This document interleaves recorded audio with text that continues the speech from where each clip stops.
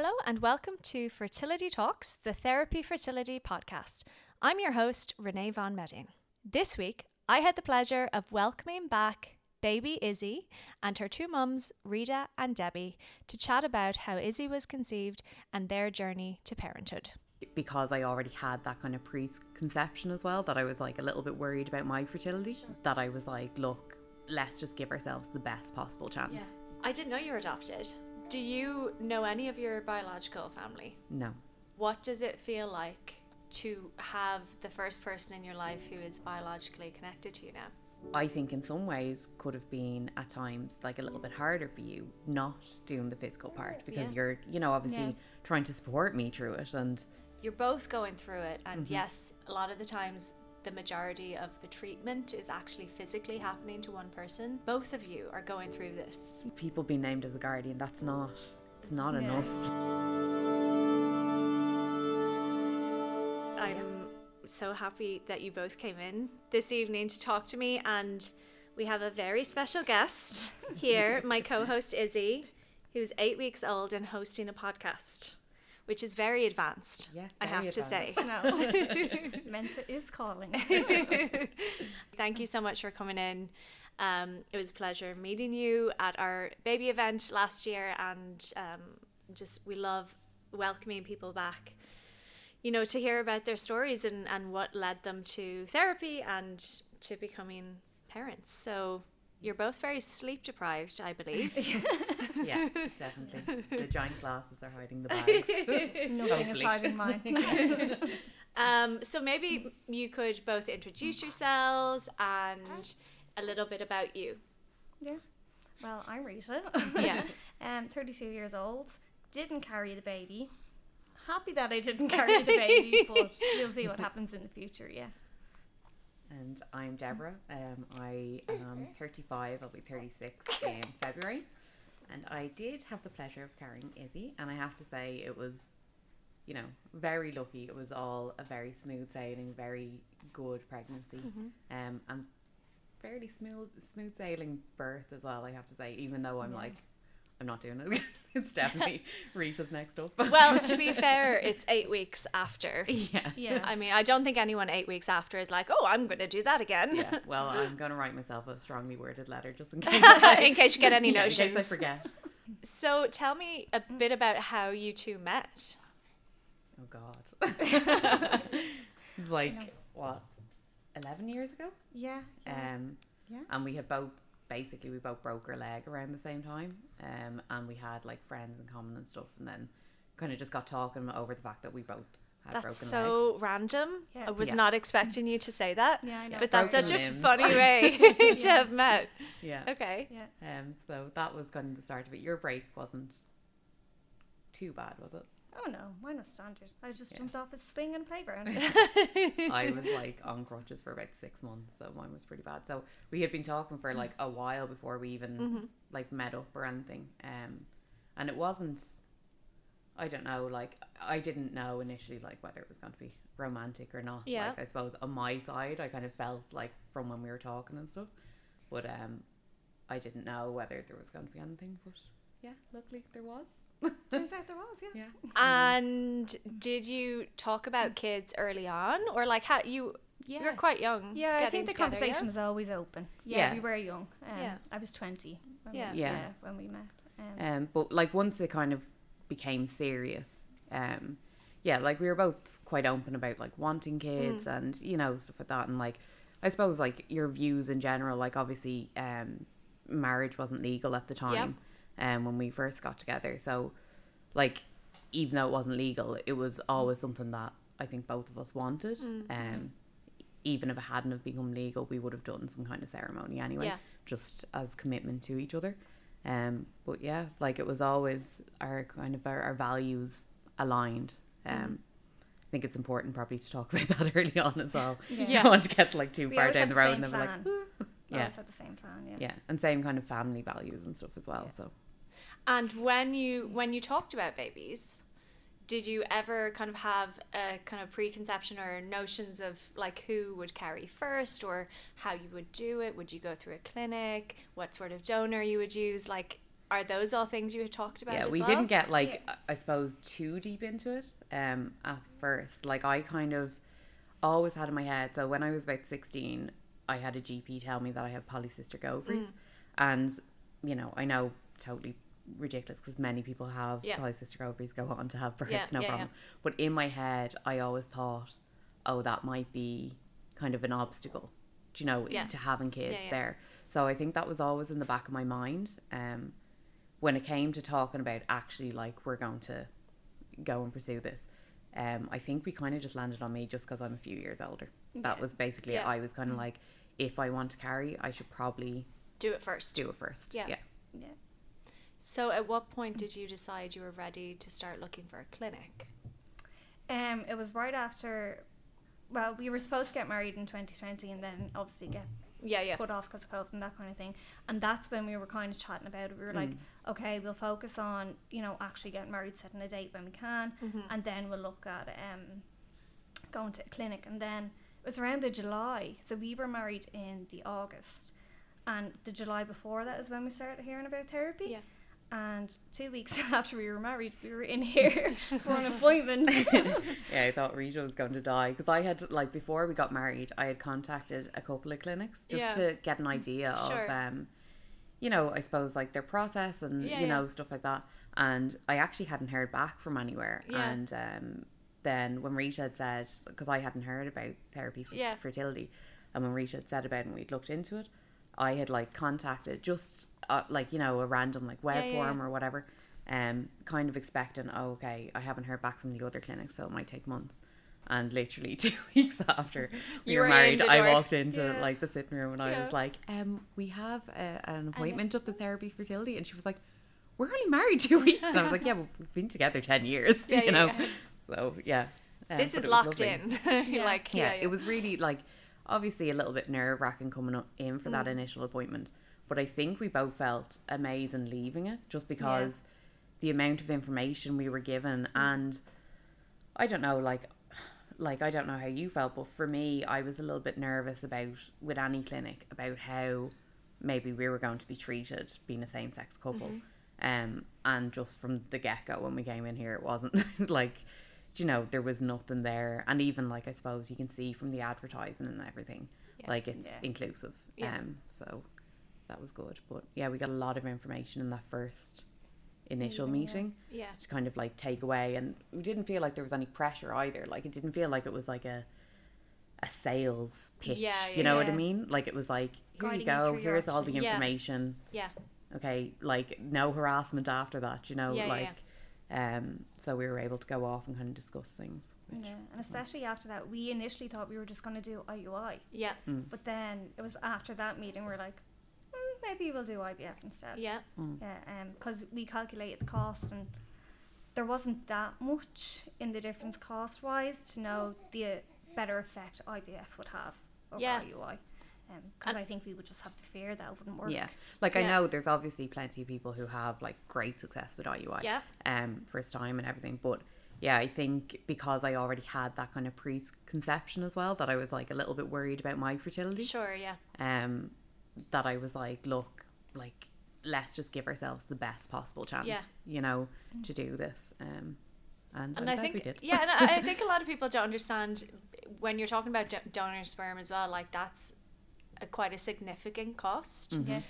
And when you're talking about using donor sperm with IVF versus donor sperm with IUI, you have to pay the same amount per IUI for the donor sperm as you do for one cycle of IVF. So it's definitely a consideration for anyone who is considering a cycle, be that IUI or IVF with donor sperm. And like, you know, like obviously having not done IUI, but like when they were going through kind of the differences with us, like, you know, the main thing that stood out to me in the difference wise was the egg collection, you know, because I was like, other than that, like you still have to take your medications and you have to, you know, so because like even though it seems so ridiculous now to say it, but I was so nervous about the injections.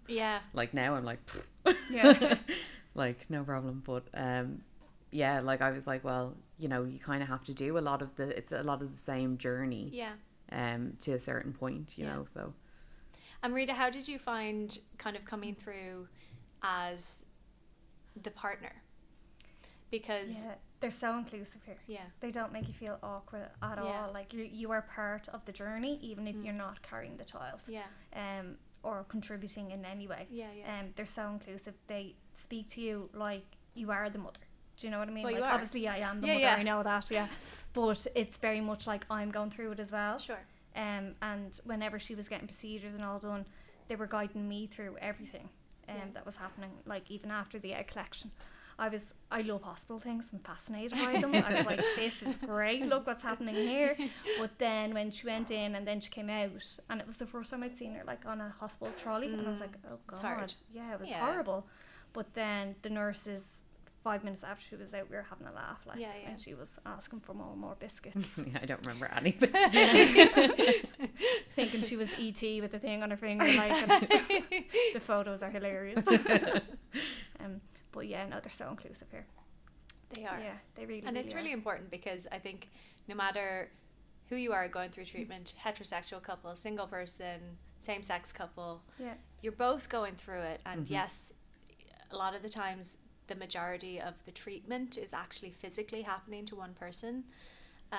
Sometimes it's split between two people, but it's both of you are going through this, you know, and it's really important that no matter, especially like the emotional toll, you know, because it is like, even thing. though we have, you know, have obviously had like a really positive experience, like I know, you know, a lot of people obviously going through fertility treatment have a lot more downs than we had, but like it's still an absolute roller coaster, you know, it really is. And like that, you know, I think in some ways could have been at times like a little bit harder for you not doing the physical part, because you're, you know, obviously trying to support me through it and deal with my insane emotions. But, and I think like it actually took 2 goes for it to work, and the first time it didn't work, you're grieving something that was never technically there. It's horrible, and you're waiting those 2 weeks for the news, and then you get that phone call, and it's the worst in the world. You feel like your world is crumbling and that you've lost something. And then I think during that time, Deborah was blaming herself. Do you know, like she was like, oh, it's my body, what did I do that it didn't work? And there was nothing that she did. Like, she'd no control over it. I'd no control over it. It was just what was going to happen. And then it worked the second time. And that phone call is oh yeah, nothing can describe that phone call. Like, you're just like, sorry, say it again. So on your second embryo transfer, like on both times, were you testing at home? No, we didn't test at all the first time. No, we didn't. So we just came in, did the blood test, and waited for that phone call. Like, I think we'd kind of, like, in our heads there was a baby there, you know what I mean? That from the get-go. So it was very hard getting that phone call. So on the second round, we decided the morning I was going in for the blood test, we were like, right, we'll do a test that morning. So you're just, and I was more so just because I was like, so I can be prepared for that and then there was a line there, and I was like, I was more annoyed than anything. I wasn't even happy, because I was like, why did we do this? I was like, because that's probably like a false positive now. It's going to be even worse when we get that phone call. Like, I just couldn't let myself believe it then. And then when we got the phone call, I think the girl on the other end was kind of like, are you still there? Because I was just like so in shock. Like, we both were, weren't we? We just were like, what? Like, even though, you know, like, that's obviously the outcome you want. But you're just like, what? You expect the phone call to be like the first one. Floored by it's it. Surreal. How did you find the process of selecting a donor? Really strange, At first, really strange. Because it's children's photos. That's what I found very bizarre. That it's like you're flicking through an Argos catalogue of children. I thought we were going to go on and just get to see all these, you know, hunky men, gorgeous men, and kind of be like, oh, you know, this will be fun, like, you know, to sit down with a glass of wine and go through. But when we first went onto it and it was kid photos, we kind of had to take a little step back at first, because we were like, oh, wasn't expecting that, you know. But once you get your head around it, and then, like, we had a select few, and then I was like, we need to go into medical history. But so in depth. The information that they provide is stuff you never know about people. So the medical history was a big thing for me. I was like making sure that, you know, one of them definitely had a history of cancer in the family, so I was like, that's them ruled out. Like, I just don't want that risk. And then another one had heart disease in the family, and I was like, oh no, well, I don't want that either. And thankfully the one that we did settle on had a very good medical history in the family, so we hope that continues. Especially because like it was really important to us because I'm adopted, so I don't know my family medical background as such, so we were kind of like, we don't know, say, like, obviously as far as we're aware I'm perfectly healthy, so that's fine, but you know, it was really important for us to kind of like look into all that, and there really is just an amazing amount of information on it though, to be fair. I didn't know you were adopted. Do you know any of your biological family? No.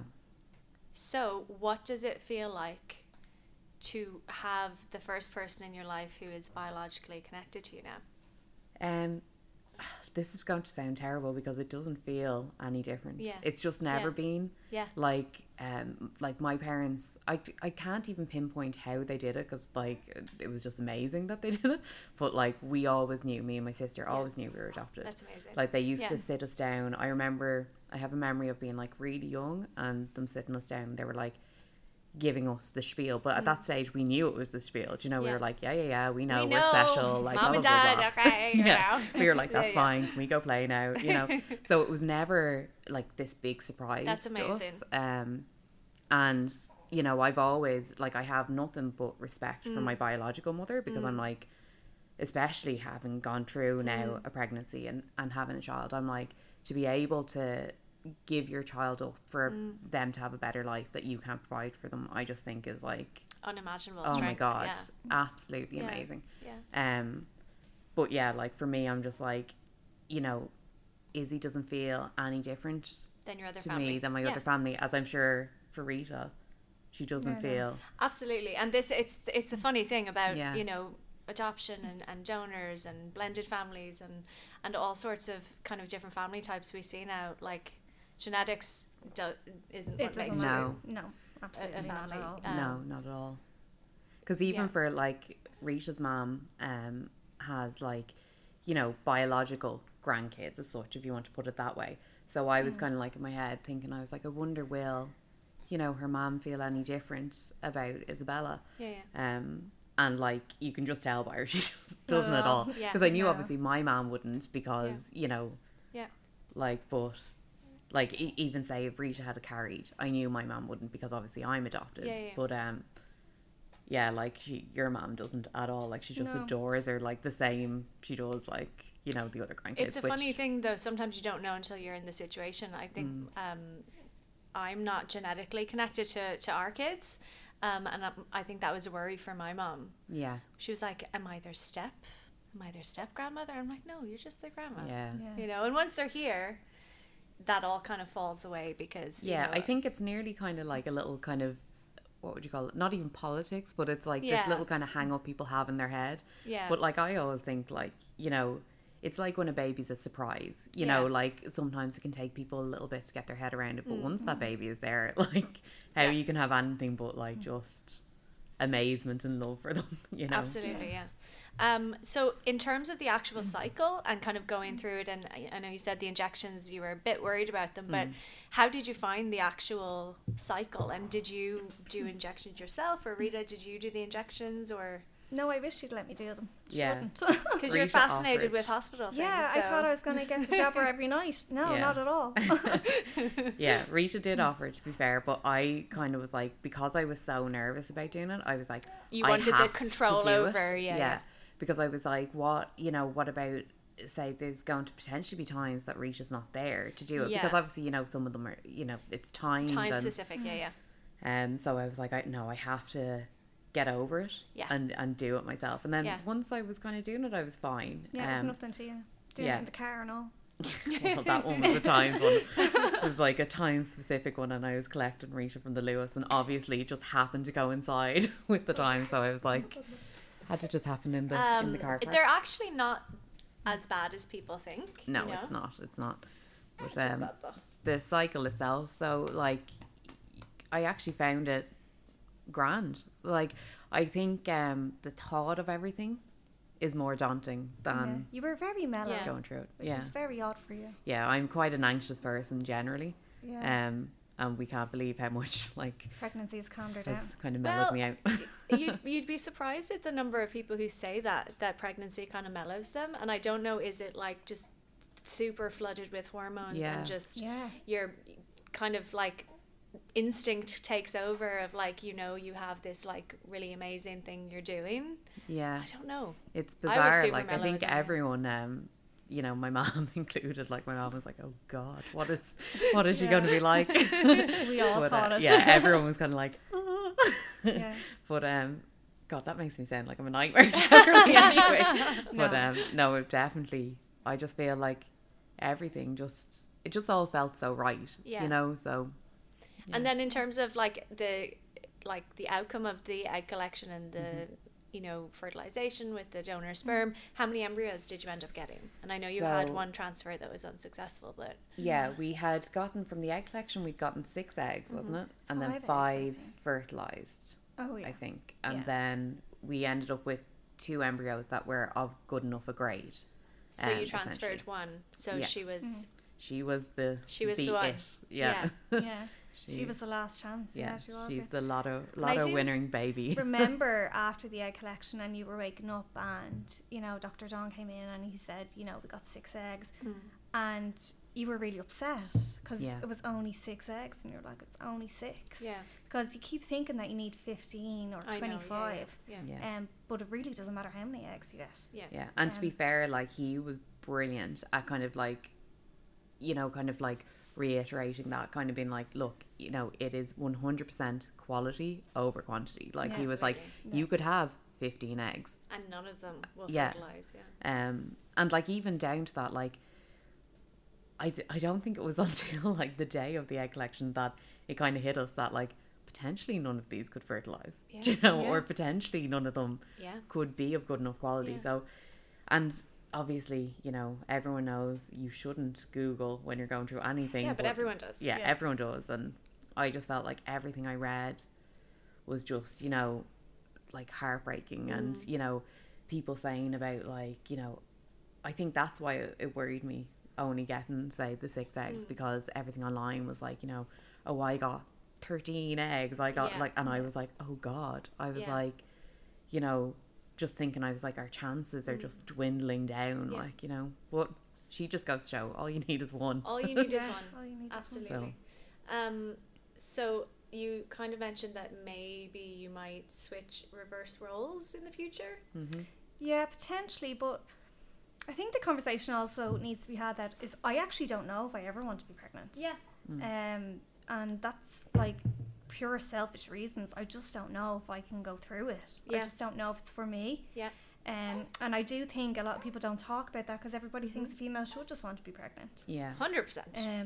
And I really don't know if it is for me. If we do go again, it would be me. You've done your share. No, but like we have had conversations, and even when we were going through it, you know, before we knew I, you know, was okay to go, like we had talked about saying like, look, I was like, if you don't want to carry or if you don't feel ready to or whatever, like I was like, just if I can't doesn't mean you have to. You know what I mean? Like we can look at other options, or, you know, we had talked about if it never happens, like what does that mean for us? We very much agreed. We were like, look, we're in this relationship for each other, not just to for babies, just to have a child. So it'll just be a house full of dogs. Exactly. Yeah, I would there's nothing wrong with that. Yeah, I would have just filled the house with dogs completely. But I guess like, it's, do you know what, it's and that's the like the oh, little Missy, making sure she gets heard. She's like, what about me? Do I not have a choice here? Sibling. That's not fair. That's I suppose the thing about like having 2 women going through it is options. You know, so many options. There's a lot of options. You know, there's, you know, and if you decide that none of those options are right for you, that's okay. My wife was 100% the same. She doesn't want to ever be pregnant. She did go through the egg collection because we used her eggs, but she didn't want to be pregnant. And she was just lucky she married someone who did want to be pregnant. You know. So it's nice to be able to kind of just have conversations about it and, you know, look at what different ways might work. But no two couples or two people are ever gonna want to do the exact same thing. Yeah. You know? Yeah. And that's the thing, like, I mean, if it came to a thing that we were talking about, you know, we were further down the road. Yeah. You're like, not right now, just to be right clear. And we were talking about it and Rita was like, look, I really don't want to carry. Like, I would fully support that, you know. I'm not saying that I necessarily would be jumping to go again. Yeah. But I don't know how I'm going to feel down the line. Like, I'm just, you know, very much the whole time, I'm just kind of like, I know I had it really good. Yeah. And I don't, like, and it was still hard. Yeah. So yeah. I'm like, I don't know if I'd get that lucky again. Yeah, so, yeah. But, no, you had it very easy, except for you got the gestational diabetes. Like, if I got that and I couldn't have cake, no. No. All bets off. Yeah. It wouldn't be worth it, like, living with me, not eating cake for 9 months, no. Do you hear that? She wouldn't not eat cake for you for 9 months. For a sibling, okay? For a sibling that doesn't exist. Yeah, I don't know. But, like, part of me doesn't want her to be an only child. Yeah. Yeah, just because I'm really close, like, with my sister and stuff. Yeah. Like, I would have loved if they were twins. Yeah, you were saying that the whole time. And you were like, stop wishing that. Yeah. Stop it. Yeah, because she is a twin, so that's why why you're she a twin. Yeah, really twin, wanted it. Cool. So I kept asking on every scan. I was like, are you sure there's not two? Yeah. You had me so freaked out though that I was constantly like, I was like, and there's only one, and they were like, did they transfer more than one embryo? Yeah, and you're like, no, no. just making sure. Just making sure. Making sure they didn't split there. Yeah, I know. So in terms of like how you've kind of found the experience of becoming parents, what has that been like? Because I know it's like getting hit by a train, like a really wonderful train, but it is... But a train nonetheless. Yeah. Yeah, honestly, it's not as hard as I thought it was going to be. I thought it would be a lot worse than it is. Yeah. Now, in saying that, she is a very, very good baby. She'll only cry if she wants something. Yeah. Like, she is very good, but... Cue her starting to cry. Yeah, she's like, I want something. Yeah. I want something immediately. But, you know, how we do the night thing, I think we have it down to a T. We're actually, like, we don't both get up. Oh yeah, no, you have to tag team. Mm-hmm. Yeah. That's the mistake people make early on, is both people getting up all the time. Yeah, so makes it a lot easier. So we're actually not even in the same room. Absolutely, I know people who for years don't like actually sleep. Well, we'll do it until she can sleep by herself. But then you're like, I'm not saying years. Yeah, no, I'm not going there. Yeah. It was really helpful though, especially like when we first came home. We literally did night on, night off. Yeah. Which was great because it meant, because obviously she was feeding more often then as well. But it just meant then that, you know, we weren't ready to murder each other either. The Walking Dead. Yeah, exactly. And now that Rita's back in work, I'll kind of do the nights, say, during the week. Sure. Which, to be fair, like the nights I have been finding actually easier than the day, and touch wood, long may that continue. Yeah. Because she sleeps quite well, and you know, after a bottle she's happy to go down, and you know, there's no problems. It's during the day where she's like, if I'm asleep, I want to be on top of you the whole time. That's a bit harder. But then obviously Rita will do the weekends, then the night feed, so I kind of feel like I'm like, woohoo, get to go into like the big bed and, you know, it's great. Have a beer, watch TV. Party at the weekend. Yeah, pretty much. Although partying now at the weekend is very different. I'm like, one beer into bed early. It's great, you know, living my wild life. And have you kind of faced any kind of challenges along the way in terms of like, you know, just being a same-sex couple, having to, you know, she has two moms? Or have you found it, like, obviously I'm asking this as someone who, like, my kids are not that old, but like every year we're making so much progress. So when we had our kids we went through treatment in 2015. So, you know, it was a different Ireland, you know? Yeah, of course. So what has it been like for you? It's been smooth sailing for us for the moment. Now, there is a form that makes me very angry because we are starting to register our birth and stuff. And I can't even think about what the form is called. It's essentially the form. For one thing, the fact that like the form, so it's a different form for donor conceived children, but for one thing, it's not readily available. You have to go off an email to chase that, which is kind of like, it's like, why isn't it just there with the other one, as an option? But on the form, so if it's like a heterosexual couple conceived with donor, you can be named as father. But if you're a same-sex couple, it's mother and parent, and that just annoyed me, because I'm like, I understand, okay, you need to differentiate maybe, but like birth, surely there's another way to do that and still name us both as her mother, because that's what we are, you know. Like, even if it said biological or something. Something. There's like, surely there's other terminology that can be used, but I think for us, like, I mean, for you sitting there, that probably sounds so petty. Because, no, but it doesn't. Because, for me, obviously, when we had our kids, I had to register as a single parent, even though I wasn't their biological mother. I gave birth to them, but they were genetically my wife's, and she was a legal stranger to them. So, it's insane. Like, that was the situation we were in. But the thing is, I want people now who are going through treatment and who don't have to deal with all that, like, you should be annoyed about that, because that is something that is still wrong. Like, it's like, no, I'm her mother. It doesn't make a difference. But we are getting there. Well, I'm ready to get outside that doll. I am ready to get Martin. There's still lots of changes that need to be made in terms of protection for LGBTQ plus families, but it is great that you're annoyed about that and not annoyed about the fact that you're not considered her parent at all. No, 100%.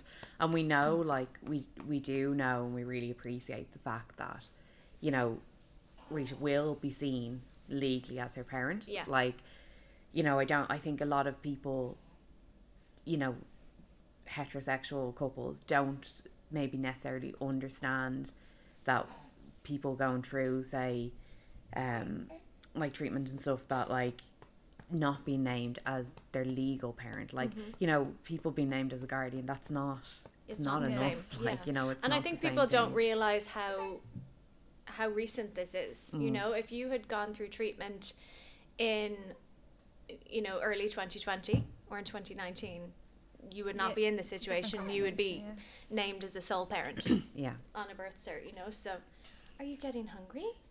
She's looking a bit worried. Is this a hungry face, or what is this? She shouldn't be due her bottle for like another hour, but she does like to change it up sometimes. Yeah, she's like, just move me around. Oh yeah, she loves she does. Yeah, she does like people to like not necessarily be comfortable all the time. And she's not like, to let's stand go for a still. walk. Let's move. Yeah, let's go for a walk. My wife always called it baby aerobics. She'd get the baby and like. That's a good way to describe it. Yeah. Just go around like this, just always moving.